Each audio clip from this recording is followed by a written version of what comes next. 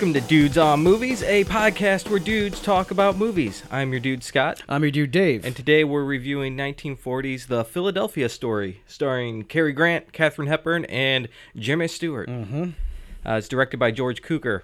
We'll also be confessing some classic movies which we shamefully have not seen. That's right. But before that, as usual, what have we been watching? Dave, what have you been watching?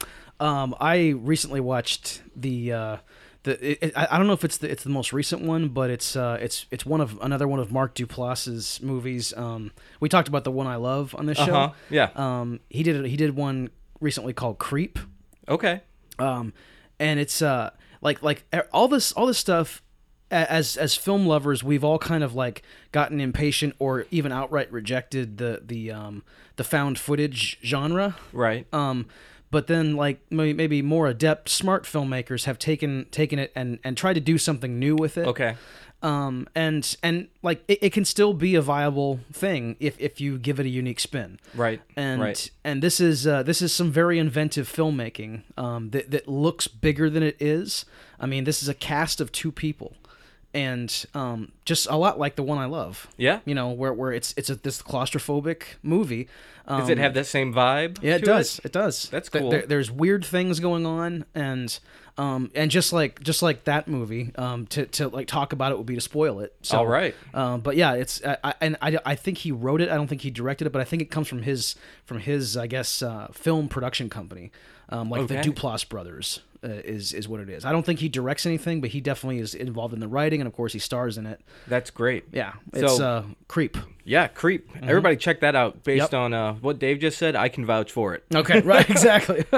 I watched the Amy Schumer vehicle Trainwreck. From this year, actually. I think it came out with Bill Hader. Yeah. I believe it's a Judd Apatow movie. Okay. And it is...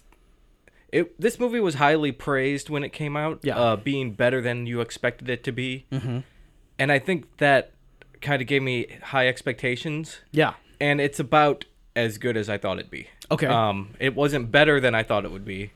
Okay. It's your run-of-the-mill Judd Apatow riffing on all the lines, kind of gross-out comedy. Sure. You know? Sure. It's not so gross-out, but it was okay. Okay. It was okay. It's a passable movie. Mm-hmm. It's not the worst Judd Apatow film I've seen, but it's not the best. Okay. By far not the best. I'll give it a pass. How was LeBron James' performance? LeBron James and John Cena were the two best things in this movie. Oh, wow. They were better than Bill Hader and Amy Schumer. And I liked when they were on screen. I didn't always like when Amy Schumer or Bill Hader was on screen. Wow. So okay, there you go. The best part about the DVD though was there's an outtake reel of John Cena just riffing on his lines, and they're pretty ridiculous. And I was like, this guy is a genius. Right? Pretty absurd stuff he's saying. But yeah, that was the best part of the DVD. Wow. Okay. Anyways, that's what I've been watching. Okay. So let's talk about some films we haven't watched. Shamefully, you know how educated we are in the art of cinema. Sure. But sadly, there are films we have not seen that we probably should see. Yeah. So, Dave, why don't you give us a movie? Okay. Well, someone else in my life can attest to this. I have tried and failed 4 times to watch Stanley Kubrick's Barry Lyndon. Oh, I've never even heard of this one. It's apparently a classic of world cinema. Okay. You know, did not know that. I've seen clips of it. I've read reviews of it. I have attempted to. I haven't sat down and tried to watch it and then failed. I've rented it, had it in my house, never watched it. Just returned it without watching it. But I know what it's about. I know how great it's supposed to be, and I just have not gotten around to I wasn't, I guess, committed enough to sit down and actually get through it. But it's the most famous technical aspect of it is it uses all natural light. Oh, so it was like Dogma 95, except back in the 70s. Okay. And so you'll see many scenes of just it takes place in the 1700s, and there's just candlelight. That's cool in the interior. That's good. Yeah, that's awesome. So There's one for me. Apparently, that's how The Revenant was shot. Yes, coming out yes. real soon. Man, that's insane. Yeah, we've talked about The Revenant, how much we need to see that movie. Yeah, as soon as it's out, when it's I'm out, going to it. It's gonna be like Star Wars for us. Yeah. You know. One movie, I am so upset with myself for never have seen this one. It's Psycho, the Alfred Psycho? Hitchcock movie. Is that right? I've never seen the whole thing. Okay. I've seen bits and pieces, on USA Network and from time to time, and I could tell you the best stuff in the movie, but I've never seen the movie. Wow. Because it's just one of those movies that everyone knows. Okay. So sadly, this is a film. This is probably my most shameful film I haven't seen on my list here. I've got a couple big ones coming up. Okay. But, all right. this one, this is the kind of movie like I want to watch more than the other movies on my list, but I just haven't. Okay. You know. All right. That's fine. I mean, hey, dude, we said we were making confessions here, and Yeah. you have just confessed to, that's what we're doing. Confessing. Right. So, all right, another missing piece of my frame of reference is a very famous movie called Grand Illusion by Jean Renoir. Very famous French film about, the horrors of war. Mm-hmm. I know how good it is. Like everything that we're going to talk about in this segment, we know how good it is. We know how acclaimed and how accomplished all of its participants are. Right. And I have not seen it. And it sucks we haven't seen these things, Yeah. but you know what? A lot of people have movies they haven't seen that they course. really want to see. Yes. Yes. Everyone out there, everyone listening to this, I'm sure they have movies they're ashamed they have not seen, Yes. So, I don't want us to feel too bad about not seeing these. I know. I mean, I'm sure that there's I bet Martin Scorsese has maybe a couple of holes. He would never probably he would never go on camera and admit that he hadn't or whatever. But right. But yeah, he's probably got it too. Okay. I would imagine so anyway. You can't have seen every movie. Yeah, everybody. Yeah. I mean, unless you're Roger Ebert, you have not seen everything. I know exactly. Right. Man. And I'm sure he had a couple holes. Absolutely. He had to have had a hole or two. It's because, like you said, you can't have seen every movie from every country ever. No, it's not possible. Exactly. My next movie is Gone with the Wind. You've never seen Gone with the Wind? It. And I've told you, I went on a spending spree the other week, and I actually bought it. Okay. The 75th anniversary, I believe, edition on Blu-ray. Sure. Mm-hmm. With all the bonus stuff. It's been in my cabinet for 2 months now. I haven't watched it. Is it a Blu-ray? It's a Blu-ray. Okay. I was like, I better buy this movie before the government bans it because of the Confederate flag. All right. So I picked it up. Still haven't watched it, but I mean, I got to see this movie. Okay. I'm going to say one thing about Gone with the Wind. Mm-hmm. I'm not all that surprised that you haven't seen it. Yeah. I think of all the, even though adjusted for inflation, it's the top grossing movie of all time. Right. I would wager that there are a ton of people who were born after the 1960s who haven't seen that movie. Probably. It's just because I don't remember it even being in heavy rotation on television when I was a kid, like The Wizard of Oz was, right? And a lot of other movies from around that time was, but and maybe it was, and I just don't remember it. But it's such a long film, though. It's 4 hours long too. And to get that on TV that's a big task. You're taking a huge chunk of your block out there. I mean, you got to schedule 5 hours to show that thing. I guess unless you do a thing, and they wouldn't do it for Gone with the Wind the way they would for Schindler's List or Saving Private Ryan, where they would show it commercial free exactly in its entirety. Yeah. It's not important enough, I guess. Really, I guess not culturally significant. I was supposed to say culturally significant or whatever, but of course it's Gone with the Wind. Of course it is. Right. But, historically, when it came out, it was the thing. Yes. So. Yes. And it was the thing for a long time, and it was. You could argue it still is the thing. Oh yeah, so, of course, right. I still haven't seen this. And by the way, I read that George Cukor was an uncredited director on this movie. Yeah, and he's directing the movie we're doing today, folks. He was. That's right. Yeah. It went through several directors, if I'm not mistaken. Sam Wood also. Yeah. And then Victor Fleming obviously gets the credit there. Exactly. And I always got Victor Fleming confused with Vincent Minnelli. Okay. And you're just juggling your old Hollywood directors. Yeah, I mean they're all the same. Right. They're easy to mix up, man. Yeah, exactly. They're all in black and white. Right. They all got fedoras, and That's right. they all talk the same. So. Do you have one more? Yeah. Okay. Get ready for this. All right. Okay. I have never seen the Maltese Falcon. Really? Yeah. Oh wow. I mean, I've seen that one. Yeah, and I knew you had that one over me. Yeah. I have seen the rest of Humphrey Bogart's famous movies. Yeah. All of them. The African Queen. I've seen Casablanca. I've seen I can't remember the name of the one where he's the like alcoholic screenwriter, but it's like not the Lost Weekend. That's Ray Milland, but I've never seen the Maltese Falcon. Somehow I know the story, I know the plot, I know everything about it, I know all the spoilers. Yeah, and I've seen other John Huston movies that came after it, including The African Queen, but I've never seen the Maltese Falcon. Yeah, and it's kind of like it's one of those noirs that's kind of like Yep. Mm-hmm. It came out around this time when like acting styles were kind of changing. Yeah. And this is kind of a last remnant of that old era of acting. Exactly. It's quite a film, too.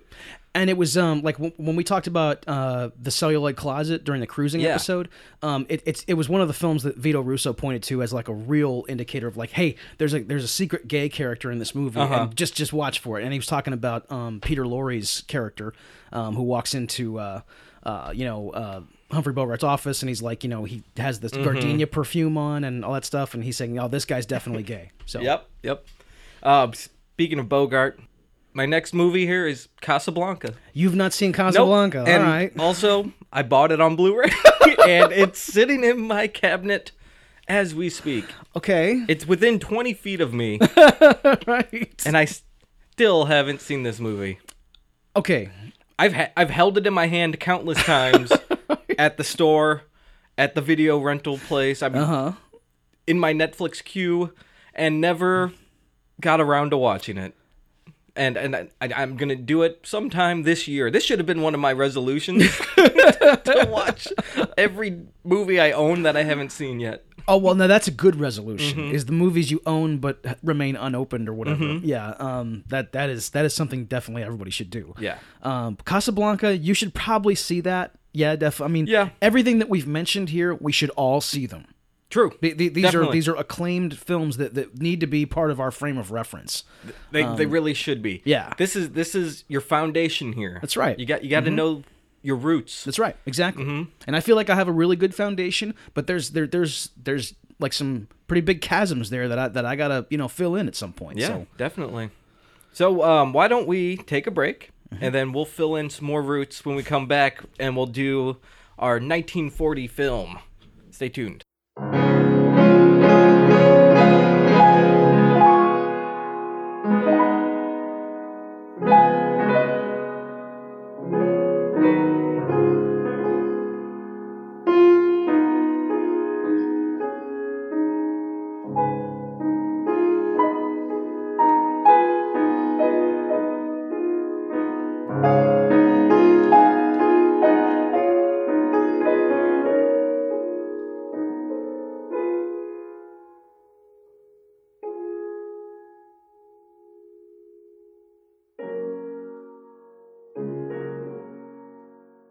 Welcome back to Dudes on Movies. It is time for our 1940 film, The Philadelphia Story. Dave, why don't you give everyone a synopsis? Okay. Synopsis of The Philadelphia Story is you have high society people.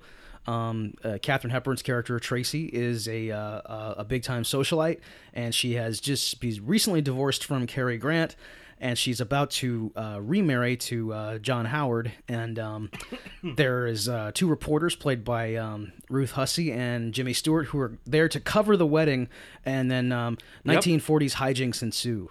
Yeah, 1940s hijinks. Definitely some hijinks in here. Yeah. It's not as screwball as you can get, but right. There's a couple hijinks going on. Yeah. Like they give the rich family put on a front kind of when they first meet the reporters, like they're all this really highfalutin, like, oh darling, darling. Sure.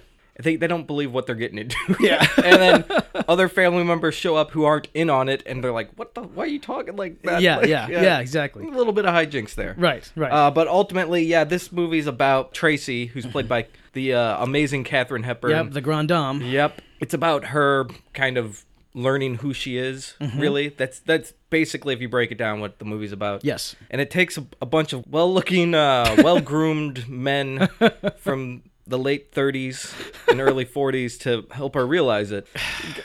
Go ahead. I'm glad you brought it up, like about how it's like her journey and to self-discovery, because it's one thing I'd forgotten about. I hadn't seen this in a little while, so I'd forgotten about just how it's so nice that like in 1940 that a movie could have been totally about the woman. Right. Because this is Katharine Hepburn's movie. Now, there are some things about it that have aged a bit. Some values that are not, modern or progressive or whatever. But it's, as far as it goes, she carries this movie. This movie is on her shoulders. Yeah. No matter who she's with, no matter who she's sharing a scene with. I mean, she is such a presence. Oh yeah, I mean, definitely. This is Katharine Hepburn we're talking about. Yep. She really is one of the greatest of all time. Right, and the whole movie it takes place the day or two before her wedding. It's about 36 hours. Right. Yeah. She's gonna get married to John Howard. What's his character? George Kittredge. Yep, George. They're there to cover the wedding. Yeah. Cary Grant gets Jimmy Stewart and Ruth Hussey in there to kind of like get even with his ex-wife in a way, and then it turns out there's this like blackmail kind of backing, like that's why he's doing it, because there's some kind of blackmail going on, right, which I couldn't follow completely. It's tough. Yeah. I know. I'm still a little bit. I've seen the movie 3 times now, and I'm still not quite like certain about like what the deal with Sidney Kidd. Yeah, and I'm like, was Sidney Kidd the newspaper guy or something? He was the Okay. newspaper magnate. Like he was like Ruth Hussey and Jimmy Stewart's boss. Right. Yeah. In the beginning, they have that meeting, and he's like, "You got to cover the Philadelphia story." Yeah. Because no one's ever seen these kind of weddings. But I guess you got to cover this. Exactly. I guess Sidney has like dalliances, like with like young like female cub reporters. Is that it? And then like there's another thing with like Tracy's dad, who also has like he's got another woman on the side. Yeah, he has an affair with this singer in New York City or something like that. And his wife knows about it. Right, and this is one of those value things I think you're talking about. Like, she's okay with it because it's not her place or some bullshit like that, But to give it to the script here, which actually won Best Screenplay that year. Deservedly so. Katharine Hepburn's not having that. Oh, exactly. Yeah, No. she's against it completely. Right. That's not how you live.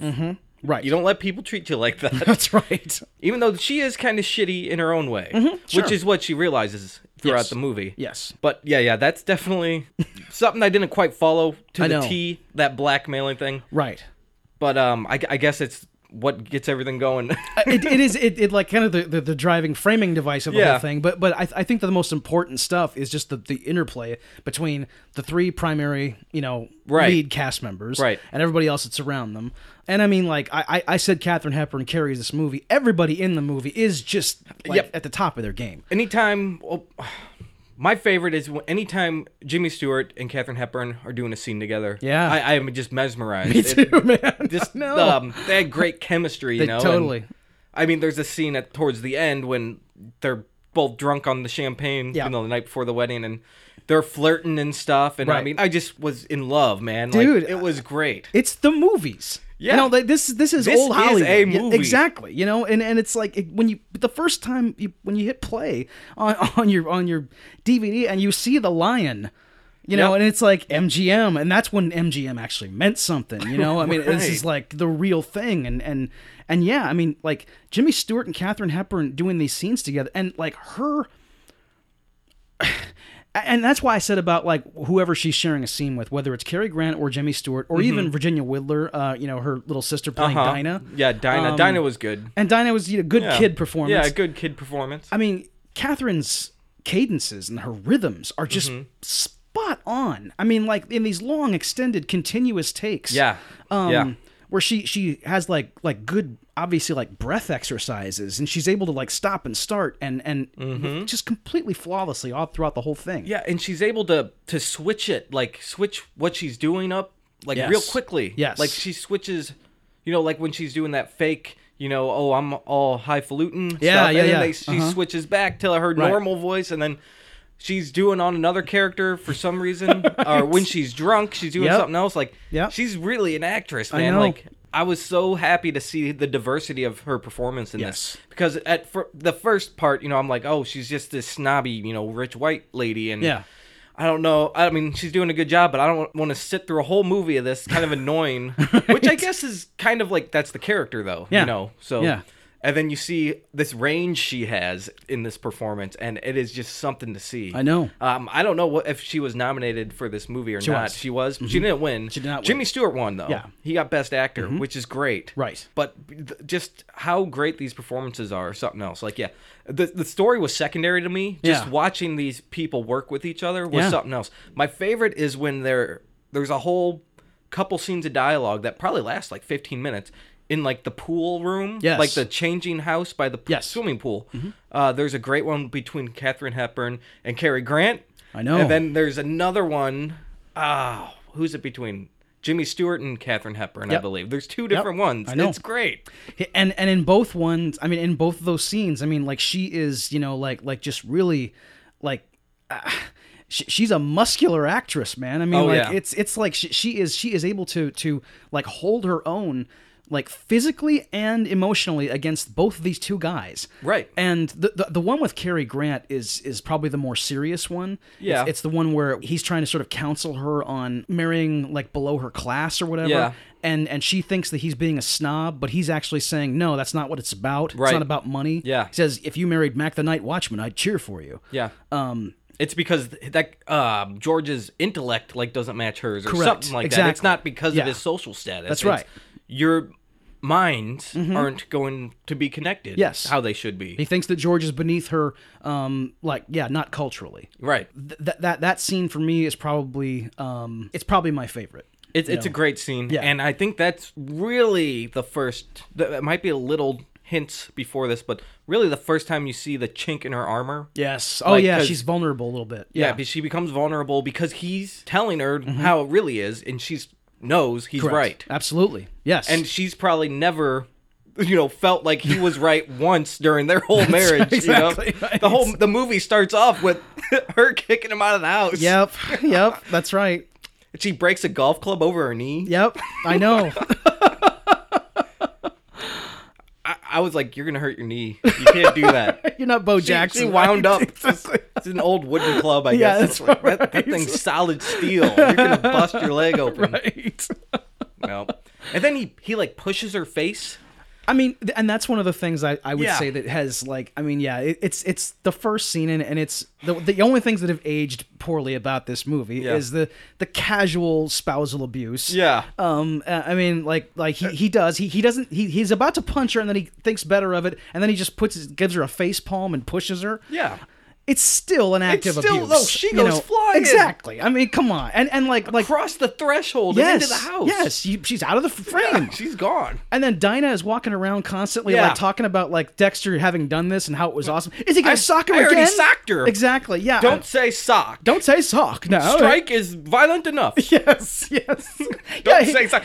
Oh, my eye. Exactly. Like, some of the languages. Sock my eye. Yeah. You know, I mean, you'd think that the mother of this woman would be like, don't say anything about that. That's a horrible thing that happened. Right. That should never happen to a woman ever. Right. No, she wants to make sure that she's using the correct phraseology. You know? Yeah. No, sadly, she's probably raising her to, you know, get beat by her husband and deal with all the philandering that your husband's going to do. Because you have to behave yourself as a woman. Oh, yeah. In this social lifestyle we try to maintain. Oh, Christ. God. You know, and the thing about, like, American aristocrats, like, that's even more shocking and jarring to me than, like, anything of the English aristocracy. I mean, like, just the idea that, like, we're not living in a monarchy over here, and yet you're still acting like you're royalists somehow. Right. And I know that, like, the idea that like if you were to marry outside of your station, it would have to be a rich person because you're expected to go on living this way. Mm-hmm. You know, and if you're not the person inheriting all your father's money, you would need to like continue your lifestyle by maybe marrying someone who was maybe you weren't quite in love with, like George Kittredge, who came into money on his own. Yes, and he's a just very self-made respectable. man. He seems like a good guy. He does, right? Exactly. Like Cary Grant, I didn't like who his character was as a person. Yeah, kind of a jerk. Yeah, kind of I mean, he was a misogynistic douchebag. Right. Like, he was a 1940s dude totally, exactly. who was self-entitled. Right, yeah. He was kind of funny and charming. You know, he was doing the Cary Grant thing. Because he's Cary Grant, right. You know, but, the character... Didn't like him too much, which is why I didn't like the ending too much. Okay, yeah, please tell me what you think about the ending. Here's the ending, folks. Yeah. Spoilers coming right now. Mm-hmm. At the end, they call off the wedding to George because there's this whole mix-up where Jimmy Stewart and K.H., as I wrote down in my notes, have this kind of flirty affair, kind of. Yeah. Just like couple kisses, I guess. Yeah. But it looks like a lot more was going on. Right. So the wedding gets called off for good reason, not just because of that, because as we've been talking about, Katharine Hepburn's story arc in this is she's finding out who she is, and she doesn't need to marry this man. Right. So she doesn't. But then she marries Cary Grant for a second time. Yeah. Because he wants to, I guess. Right. And this was not set up very like, this wasn't set up at all. This came out of left field for me. Okay. And you don't just remarry your ex-husband, even though, okay, there is a couple hints to that they kind of might like each other still. Yeah. Not a lot, and not enough. Right. I didn't get enough of it from her liking him still. I could see he still kind of wanted her, but I couldn't see it from the other way around. So I was kind of blown away that this is how the movie ends. Around that time, we've talked about the production code on this show. One of the strictures of the production code was you couldn't show like extramarital affairs. Okay. So one way around showing some kind of infidelity was to show the comedy of remarriage. Okay. Which I guess this is hilarious. Right, exactly. I guess it's a device that's been used in other movies around that time. Okay. Where somebody gets divorced in the first scene, has relationships with other people over the course of the movie, and then ends up with the person that they divorced in the last scene. What does this tell us about society? It was. How is this appropriate, dude? It was something that they were trying to convey. They were like trying to make it look like people had great values or whatever, and they were doing. This is moralistic garbage. Totally, it's. I mean, not the worst kind of morality. It's terrible. And it was. I mean, dude, that's. I mean, L.B. Mayer had his. Forget it. I mean, it just. Yeah. And you're telling me not one person in the audience at this wedding was there to see George get married? Everyone there's all happy. I know. Not one person's upset that George is no longer marrying Katharine Hepburn. Does George? This is ridiculous. We never see any of George's people in the movie. I guess so not. Maybe they weren't there. I don't know. But he's a prominent figure in the town that came up from nothing. That's true. And he's going to go into politics. He would at least have work friends. Right? Yeah, like at least his buddies from the water cooler are coming over. Right. Like, yeah. I did not like the end of this movie. Okay. One bit. I'm gonna admit to you that I feel the same way. Okay. Yeah. I would first time I saw this movie, I was totally blindsided by her marrying Dexter. I didn't think she was gonna marry Jimmy Stewart because I thought that would have been kind of, yeah, because he offers. Yes. Jimmy Stewart offers to marry her so she can save face, yes. I guess. Yeah, proposes to her. But that's total bullshit, too. You canceled your wedding with the man you've been with forever, and everyone knows you're going to marry him. But so you don't look bad because you're not marrying him, you're going to marry someone else. Right. That doesn't make a lick of sense. It doesn't. No. Doesn't make a lick of sense. I'll tell you something else that doesn't make a lick of sense.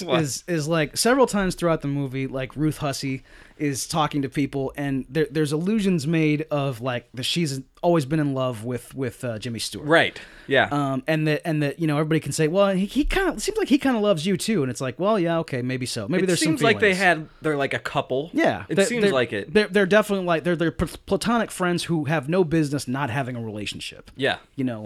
But after he proposes to Katharine Hepburn and she said, no, that's kind of a dumb scheme. Let's not do that. Mm-hmm. She says, I don't think that Ruth Hussey would like it. Exactly. And she puts their hands together and they kind of look at each other and go, oh, well, I mean, like he's like she's gifting Jimmy Stewart to Ruth Hussey, and she's kind of grateful for it. Yeah, she is. And it's like, how is she going to come back and like have a life with this man when he was proposing to someone else right in front of her? Exactly. But you're told that this is all great, Right. Yeah, it's bullshit. It is bullshit. You're right. This is 1940s oh my God. Metro Goldwyn Mayer bullshit.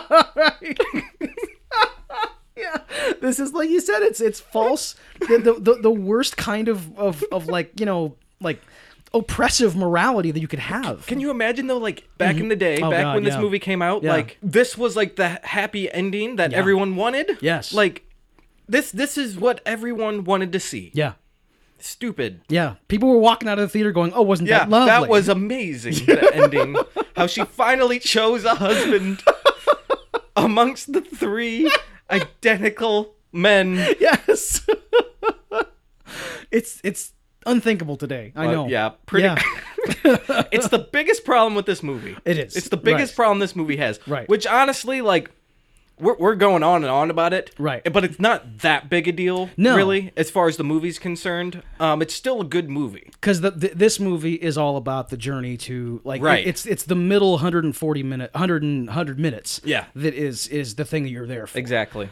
Which is to watch, Kate Hepburn and Jimmy Stewart and Cary Grant duke it out and like show you what old Hollywood was. Yeah. And how like these people were. There's a reason they're so venerated, even 75 years later. They are the foundation of what movies are, and it's up to us as film lovers to see all of their movies, and commit them to memory in some cases, because this is what the movies is. Yep, learn your history, folks. That's right. We're gonna get into it this year. Yep, we sure are. Right. There's one thing in this movie there's a metaphor in this movie about the boat.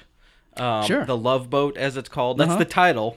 This was No, it's called The True Love. The True Love. The True Love is the name of the boat. The sailboat, right? The sailboat that Cary Grant designed and built, I guess. And for his honeymoon, they sailed around the world or something. Yes. And on the True Love. Yeah. And Cary Grant gives them a gift. It's a model of the True Love for their wedding gift. As a dick move, I'm sure. Oh yeah, it was total that's dick who move. he is. Yeah, exactly. But she sees the gift and she's telling John Howard all about it and what it means, and she says it's yar. Yep. And he asks what that means, and she's like, "Well, I wrote it down." She said it's easy to handle, quick to the home, fast, bright, everything a boat should be, until it dry rots. And you're talking to the mirror right there, man. Like this is totally a metaphor that. Not too heavy-handed put in there, but it was pretty good. Yeah. And it comes back later, like when she's about to marry Cary Grant for the second time. Yes. She's like, "I'll be Yar. I promise I'll be Yar." Incredible. Yeah. Nice callback. Can I tell you a quick Yar Yeah, tell me a Yar story. Okay.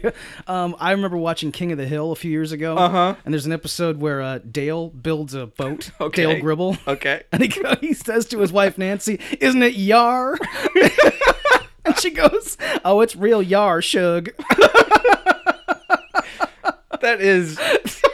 That is not a word. It's not, no. In Arlen, Texas, that exactly. is spoken by anyone. No. This is Philadelphia socialites in the 1930s. Yes. Yep. It's I can real see those rednecks saying Yar all the time. Absolutely. I mean, right. they're standing in the alley. Yar. Take a sip of beer. If Boomhauer had said Yar, yeah. that I could see. There you go. Because he's secretly cultured. Yeah, that's the gag he has. Exactly, Like, because you can't understand him. He sounds like an idiot and he's mumbling, but he says sophisticated and smart things. Yes, that's right. That's a gag. Cary Grant's delivery, he's a smartass in almost every situation. Yeah. But he's an earnest smartass in other situations. And he has this weird thing that's unlike any other actor in the movie, where he's talking to another actor. He's almost looking off to the side, and the words are coming out of his mouth rapid fire with perfect rhythms. But he's not totally looking directly eye to eye with the actor, and it's just this really weird thing that I picked up on. I was like, this is weird. And I remembered him. He does the same thing in North by Northwest. And he's done that in every other movie Really? I've ever seen. Bringing Up Baby, yeah, it's just this weird, ultra sophisticated Cary Grant way of So he just always acts like that. yeah. I've never noticed that. Oh yeah, if you watch Some Like It Hot. With, Okay. with With Tony, Marilyn- yeah, with Marilyn Monroe, yeah. Tony Curtis has he starts like he puts on this disguise to like woo Marilyn Monroe. He's doing a Cary Grant impersonation. Okay. He sounds exactly like him, talks exactly like him, and all that stuff, and it's pretty spot on. And he's doing it too in that movie. Tony Curtis is doing Cary Grant in that movie. So yeah, yeah, good stuff. That's pretty cool. Yep. I wonder why he does that. If it's just his persona, or if he can't look at people. I don't know. Yeah, I maybe it is something where he can't When look. I've done the small bit of acting that I've done, it's hard to look people in the eye. It is. And be serious about what That's you're right. saying. Yes. Without breaking character. Yeah, I mean, you feel you're gonna feel silly no matter what. I've heard there's a tip. You look at the person's forehead, like between the eyebrows, so you're not looking at the eyes completely. Okay. It's supposed to help a little bit. Actually, it does. I Yeah. tried it, and then I felt like an idiot. Oh, Because really? I wasn't looking at the person, Okay. just staring at their forehead. Well, I mean, I guess it helps to just focus on that space. Maybe I don't know. Yeah. Okay. I yeah, don't know. Yeah. Who knows? Right. I mean, when you got Katharine Hepburn to look at, Sure. I mean, I'm sure it's fine. Yes, I'm sure it is. Yes. It's weird too because like my first exposure to Katharine Hepburn was when I was a kid. I saw On Golden Pond. Ooh, I've never seen that one. Okay, it's one of her. She's 80 years old in the movie. Oh, okay. Okay. So it's a late It's one. way past it. I think that was her last Best Actress trophy. Oh, so she won for Yes. that. Her, Oh, great. Henry Fonda won Best Actor, and she won Best Actress. That's great. I think that's how it went. All I knew of her at that time when I was a kid was as an old lady. So after I Yeah. got older and saw more old movies, I found out that old Hollywood existed, Yeah. you know, and that it was a different thing. And so I was like, that's the same old lady from On Golden Pond. Oh my Yeah. God, you know, and she's not forgotten. She's not anything like everybody still like talks about her like she's great, but I wonder if they give her really the credit that she deserves because yeah, I don't know. I mean, I don't hear anyone but like professional film critics talk about her. You never hear anybody like saying they're her inspiration. She's their inspiration or anything like that. Yeah. I'm not sure why. It could be just because, I mean, most of her stuff now, it's pretty aged. I mean, Yeah. Oh yeah. people might not be watching them. That's true. You know? Yeah. So they're just no longer part of the zeitgeist. And I- no it's- one even knows they're there. I can't imagine that. I mean, it's impossible for like even like just like this one. It might be the most famous. I don't know. I think that there are movies she's been in that I've enjoyed more. Yeah. But I can't deny that. I can't say that they're better than the Philadelphia Story. Right, like you just said, Bringing Up Baby. I prefer Yes. that to this. Actually. Oh, me too. Yeah. like I like actually, it. okay, that's That's fair. Yeah. Like I said, that's a lot more screwball than this It is, movie, though. yeah, and yeah. It's funnier. It is. There's a fucking leopard running around named Baby. And Cary Grant, I know exactly. Cary Grant's in a pink bathrobe. Yeah. Yeah, I mean it is. It's funny. Yeah. But then she was also like in the 60s. She was in. I mean, all the stuff she did with Spencer Tracy. Like for like 30 years, it went on and on. I mean, even so far as to like at the end of his life when she was in Guess Who's Coming to Dinner with him. And then I liked Suddenly Last Summer. That was a kind of a trashy movie from 1959. Okay. But my actual favorite one is Long Day's Journey into Night. Her and Jason Robards, and it's Sidney Lumet's movie, and it's Okay. based on a Eugene O'Neill play. It sounds good, man. It's awesome. Sounds good. It's awesome, and it really shows like Katharine Hepburn at her most theatrical too. Like she had the chops to go on stage and do these things. She wasn't just That's a not film easy. actress, right? That's not easy at all, dude. Right. Not easy at all. Is anything else you want to talk about in this movie? Like, Well, I mean, we could sit here like this is another subject of like where we could sit and talk all day. We're talking about old Hollywood. yeah, we can you know. we can go on tangents. Yeah. On tangents. That's right. Yeah. Right. This movie has a famously literate script. You know, we've talked about the things that were said in the movie. Like the dialogue is old fashioned and sophisticated. Yeah. And you don't see it anymore in most films. This is like more at home on the stage than it is in movies Well, today. it was adapted from a play. And it was adapted from Yeah. a play. Yes. You can't really quote it. You know, it's hard to quote. Yeah, because you have to have great, you know, like old time delivery, and we just don't have that anymore. But there was one exchange that I wrote down that I absolutely loved. Let me see if I can find it here. I got it all written down. That's all right. I've got one I like. Okay, I'll yeah, go go first. ahead, You yeah. look at that. It Yeah. was after the eve before the wedding, when Katharine Hepburn has a little too much to drink, she can hardly remember what happened. Yeah. And then she finds out what happened, and everyone was there, including her fiance. Yes. And she says, "Was he here too? Good golly, why didn't you sell tickets?"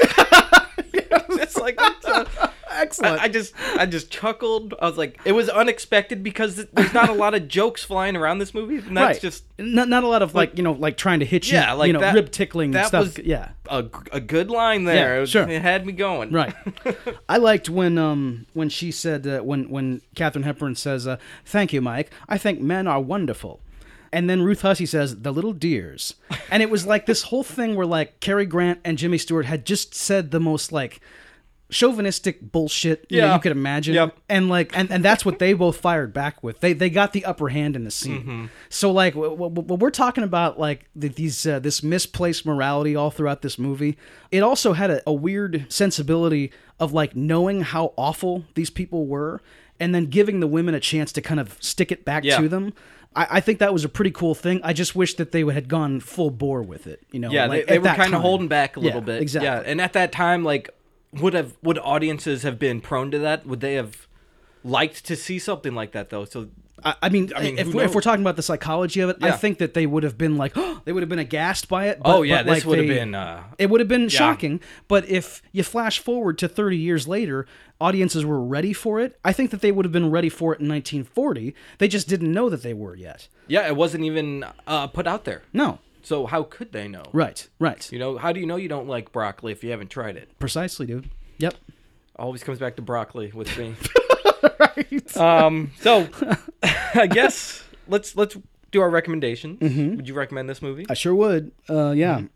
This is one of the essentials. You have to have seen this movie. I think that really, I don't think that every movie at the National Film Registry is probably something that you have to see. Right. But this is one of them. I mean, this is like, it's everything that like a film lover has to have in their arsenal in order to like actually say that they know what they're talking about. Right. So Yeah. I would recommend it too. I mean, it's an easy recommend. Yes. Just from the performances from the three leads alone, it's Staggering. worth it to Yeah, watch this yeah. movie.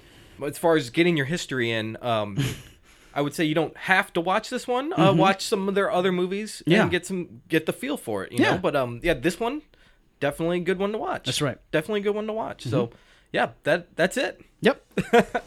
So that wraps up the show.